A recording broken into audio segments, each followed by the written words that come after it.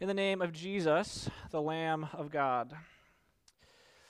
As we gather here tonight and pause for an extra moment this week, an extra hour, an extra time of reflection, tonight we once again consider another of those titles, those names of Jesus.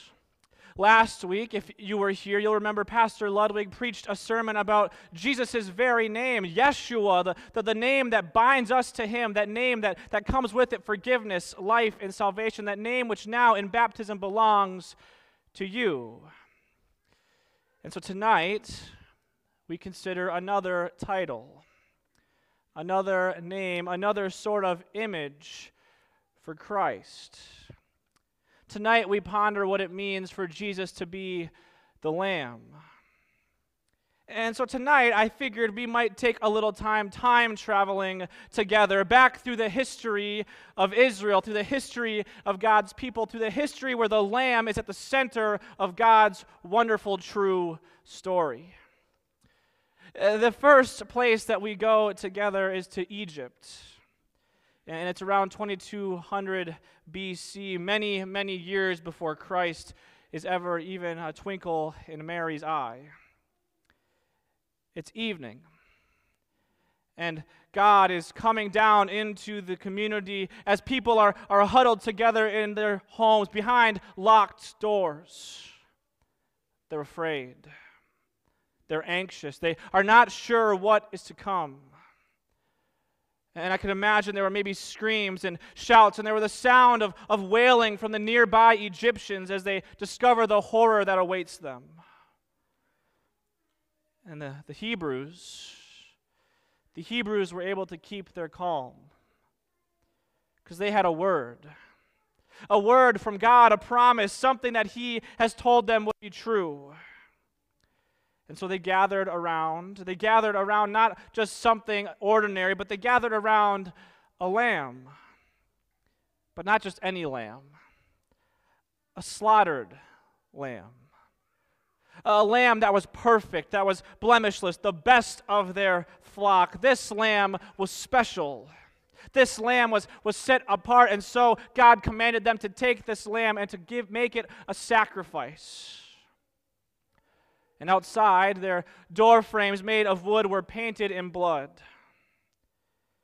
See, tonight, the Israelites would be delivered from slavery. The Israelites would be safe as God would come down to kill the firstborn of all of the Egyptian families. God would pour out His wrath upon Egypt. But He would keep His promise to Israel.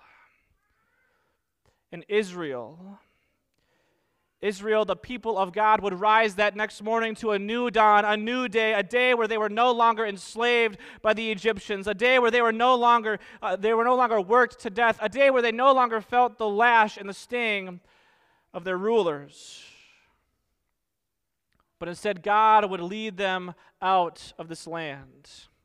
He would lead them onward into the world. He would part the Red Sea, and they would march triumphantly across His people, their God. Together, they could go and do great things. And He would make a promise to them. They would be His people, and He would be their God. This night is called the Passover. For this night was when God passed over His people. This night that is marked by Israel is one of the most important moments in their history, maybe the most important in the history that they have. It was this night of deliverance, this true moment that proved to all nations that the God of Israel was the God Almighty. He was the God of all creation. And they would cling to this moment year after year. They would remember this moment, and year after year they would celebrate this moment. They would celebrate the Lamb, the sacrificial lamb that cleansed them of all their sin. They would celebrate this significant and this important moment with forgiveness. And on this night, they would be reminded and assured that God's people heard their cries. He heard their cries of pain. He heard their cries of longing. He heard their cries of suffering, and he heard their cries of sorrow. And he would change those cries. He would transform those cries into shouts of joy, into shouts of redemption, into shouts of salvation. God has heard his people, and he has delivered his people. Now we're going to go forward a little bit in our time machine. It's going to take us to a desert outside of Galilee near the sea. And there people are gathering around. It's hot. It's in the middle of the day. And there they see a man off in the distance. He is slowly approaching. He looks tired. He's weary. He looks even a little bit hungry. And there we see in the crowd as they gather around, we also see a man named John. John was one who was going around baptizing, and he was prophesying, and John had beheld the Spirit come upon this man off in the distance. And he did not know him, but he knew who he was. And upon seeing this face coming ever closer to him, upon seeing this man walking out of the desert, a cry was forced from his mouth as John pointed, "Hey, look, the Lamb of God who takes away the sin of the world." And he knew. He knew this Jesus was the very Son of God, the one that was promised, the one they've been waiting for. And I could only imagine all who gathered there on that fateful day heard those words, the Lamb of God, were transported back in time. Back to that night. That special night, that momentous night, the night when they gathered around a slaughtered lamb for the forgiveness of sins. I can imagine that their minds were brought to acknowledge their own shortcomings, their bondage, their slavery. But they were reminded of forgiveness and salvation. They would be reminded of blood painted on wood, and they would be reminded of deliverance. Who is this Lamb? Who is this Jesus who comes not only to them, but to you and to me? Who is the one who takes away the sin of the world? I could imagine they wondered. I could imagine they questioned. I could imagine they contemplated and reflected as we do tonight. And while they may wonder, they would soon receive an answer. See, only a few years later, they would see their answer.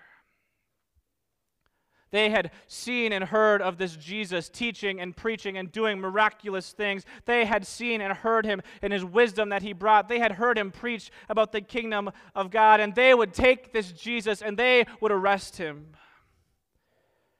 On the same day that the Passover feast was being prepared, Jesus was being prepared himself. The Lamb of God was being prepared as a sacrifice that this time would not only save the people of Israel, but it would save all people in all times, in all places of all nations. And this Lamb, he would no longer be spotless, but he would be beaten, bloodied, and scourged. And then they would strap to him a cross that he would carry on his own, 2 pieces of wood that his blood would eventually be painted over. And he would cry out. But his Father would not hear him. But as the Father sees him, he sees the one who dies for all people, for you and for me. He sees the only one who would die. He sees Jesus, and he looks and he says, "Behold, the Lamb of God who takes away your sin and mine." And he would be satisfied. God would behold his Son sacrificing himself, and his wrath would pour out upon him. And so he now passes over you and me with his judgments. He sees the wood painted with his blood, and he would go over us, and he would go straight to Jesus, for he has won us for him. See, as we gather here tonight, as we continue to contemplate and prepare our hearts for this Christmas that approaches, let us not forget what Christmas is truly about. While we can fixate on the manger, we ought not forget the cross. We cannot forget the voice of John crying in the wilderness, "Behold, this is the Lamb of God who takes away your sin and mine." Brothers and sisters, do not forget Christ. I know it's busy. I know it's hard. I know the schedules are full. I know. But do not forget his name. Do not forget that by his name we are saved. Do not forget that by his death we are forgiven. Do not forget that the blood poured out on those pieces of wood won salvation.